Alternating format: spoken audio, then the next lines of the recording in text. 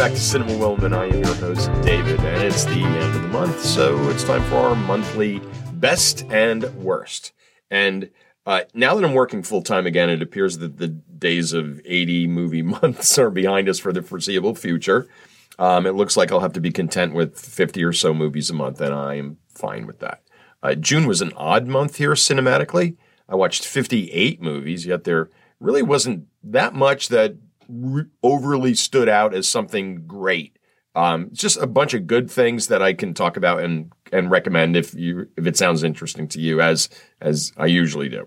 I'm reminded of the very few times during my teaching career that we'd finish something, a unit or a project, and I had one day before week off, and I'm not going to start something new with them. So I just come in and say, listen, I really don't have anything for you.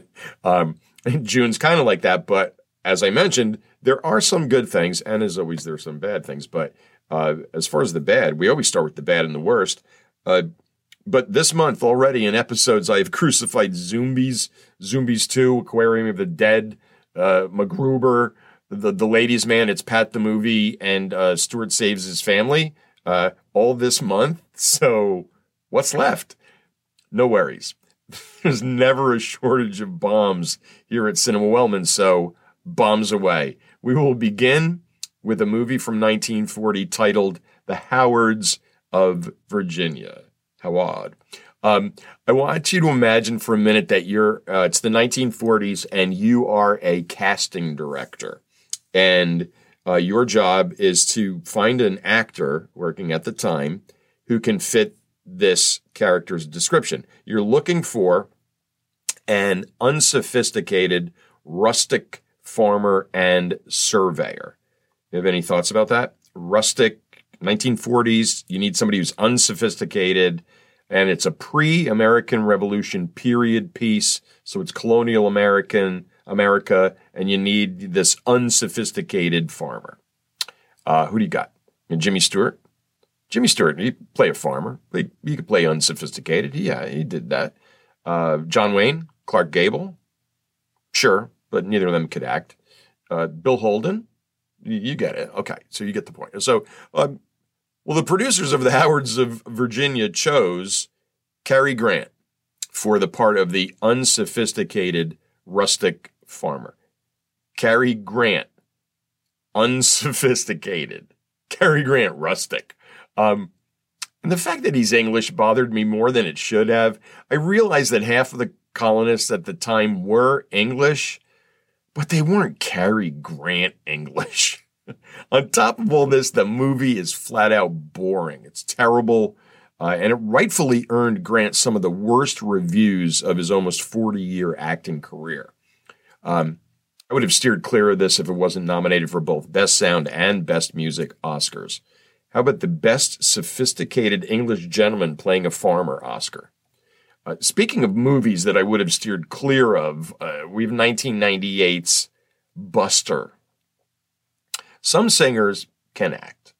Lady Gaga, Tom Waits, Beyonce, David Bowie, Dwight Yoakam, and the Ices, both T and Cube, just to name a few. They can all act.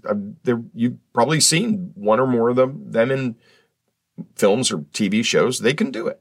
And some singers can really act. Queen Latifah, Anne Margaret, twice, and Bette Midler were all Oscar nominated for acting performances. Jennifer Hudson, Cher, and Frank Sinatra all won Oscars for acting. Now, if my godmother JoJo is watching right now or listening, she's probably saying, you're talking about singers who could act. I mean, are you going to talk about my favorite? And I know who she's thinking of. And yes, I am going to mention her favorite singer/actress. And she's really the GOAT in this category, in my opinion. That would be Barbra Streisand. Also an Oscar winner, multiple nominations across the board, was a director at a certain point. She does it. Now, the reason I bring all this up is that, I'm going to go the other way. Some singers cannot and should not act. Madonna is a terrible actress. She's a great entertainer and performer. She's a terrible actress. Bing Crosby, although he won a Best Actor a Best Actor Oscar. He's awful. He's absolutely awful. And Elvis, Elvis was Elvis. And I don't know, could he act? Yes, no, whatever. But he was Elvis. He got away with it. Talk about a singer who should never have acted, Phil Collins. Now, it doesn't help that I also hate his music, but whoever thought it was a really good idea to have him star in a movie and try to carry a movie should be incarcerated in some sort of offense to art prison somewhere. Maybe The Hague can handle that.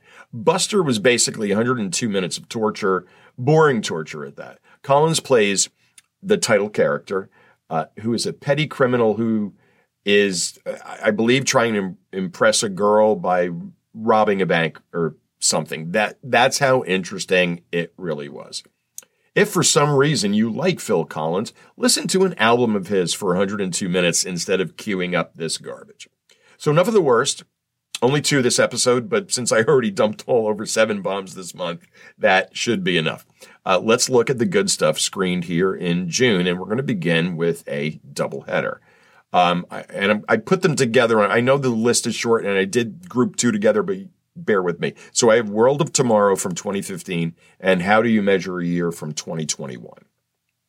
And I decided to lump these 2 films together because they have so much in common. They're both shorts. They were both nominated for Oscars, and they both involve young daughters and their dads. And they both piss me off so much because I wish I thought of these ideas, both of these projects. Oh, I was mad. I was happy and I was mad. Anyway, World of Tomorrow is a delightful animated short by filmmaker Dan Hertzfeldt, but the star of this film is his 4-year-old niece, Emily, who voices Winona May. And Winona May is as sweet as that name sounds. The film consists of Winona May talking about the future, her future and the future of the world. The brilliance of the film is that Hertzfeldt just recorded his niece talking about random things, as children do, and he just edited her musings into a coherent story. And he created the questions to ask her, and the responses weren't really responses to any questions. They were just things that she was just spouting out. It's everything you'd expect from an unscripted film from the mind of a 4-year-old. It's compelling, zany, it's sweet, it's head-scratching, and it's really funny. Damn, I wish I thought of this. Damn, I wish I thought of this. Part 2 is How Do You Measure a Year?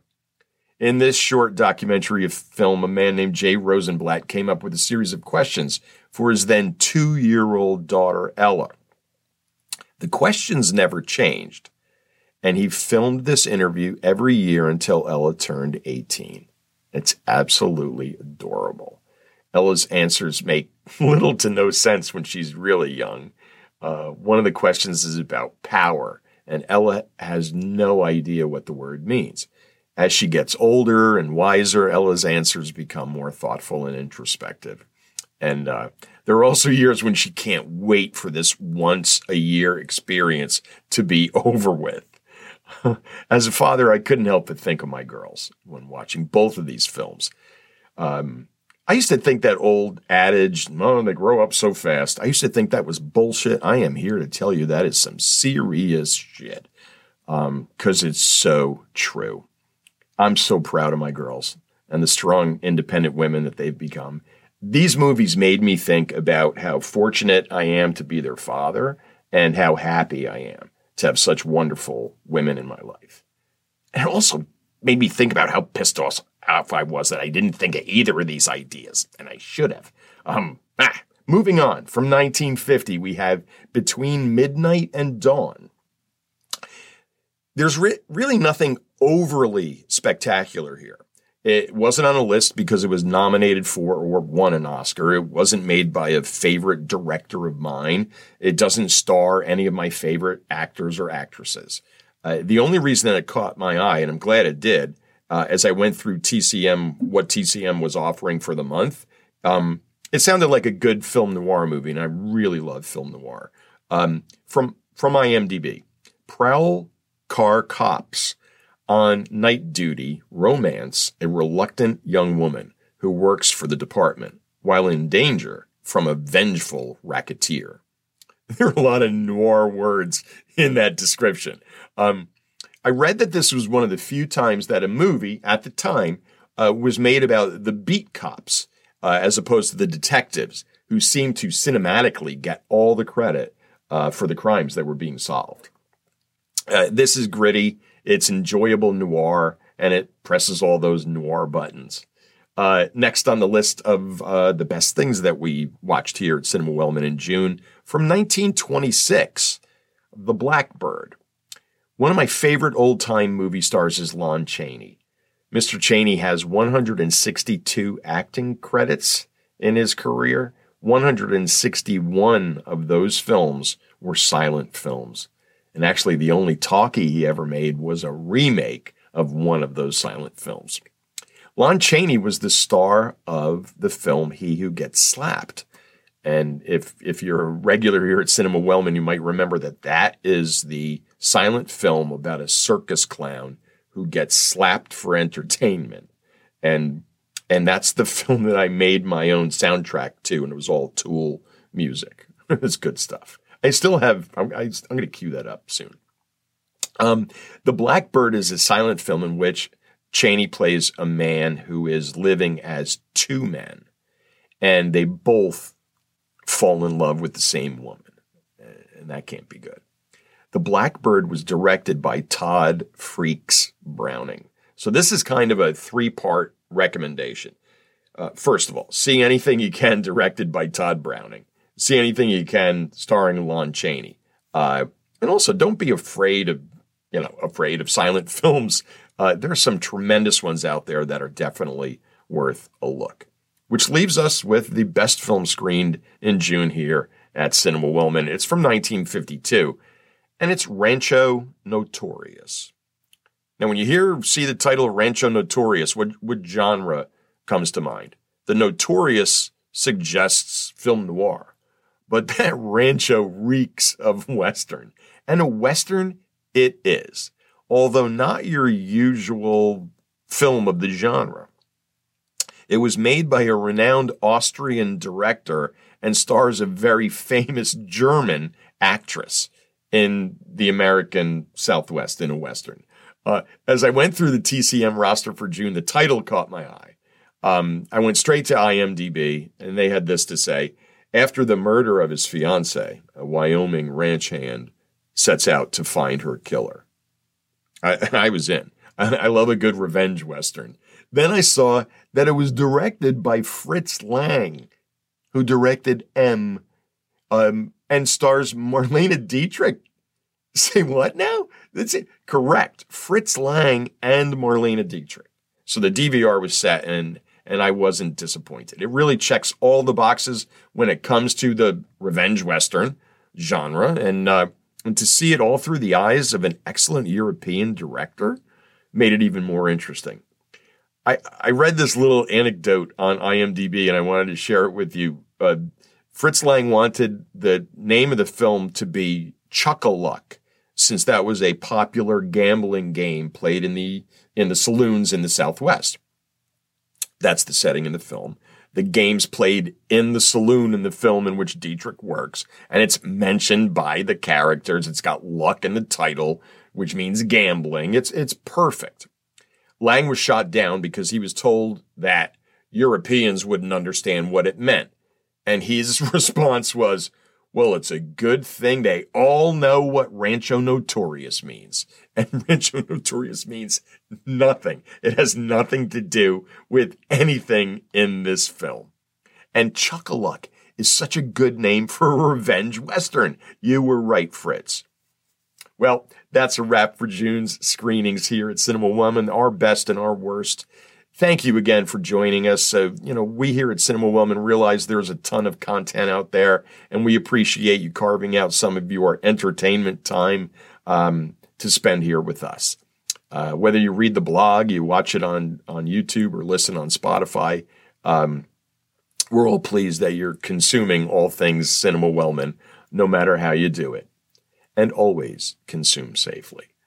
Please join us next week when we will be doing something very special here at Cinema Wellman. There will be a special episode launching on Tuesday, July 4th. Not next Friday, but next Tuesday, the holiday, July 4th. That episode will be devoted to just one movie. And I'm pretty sure you know the movie, but join us to see if you're right. Until then, take care. And always swim with a buddy.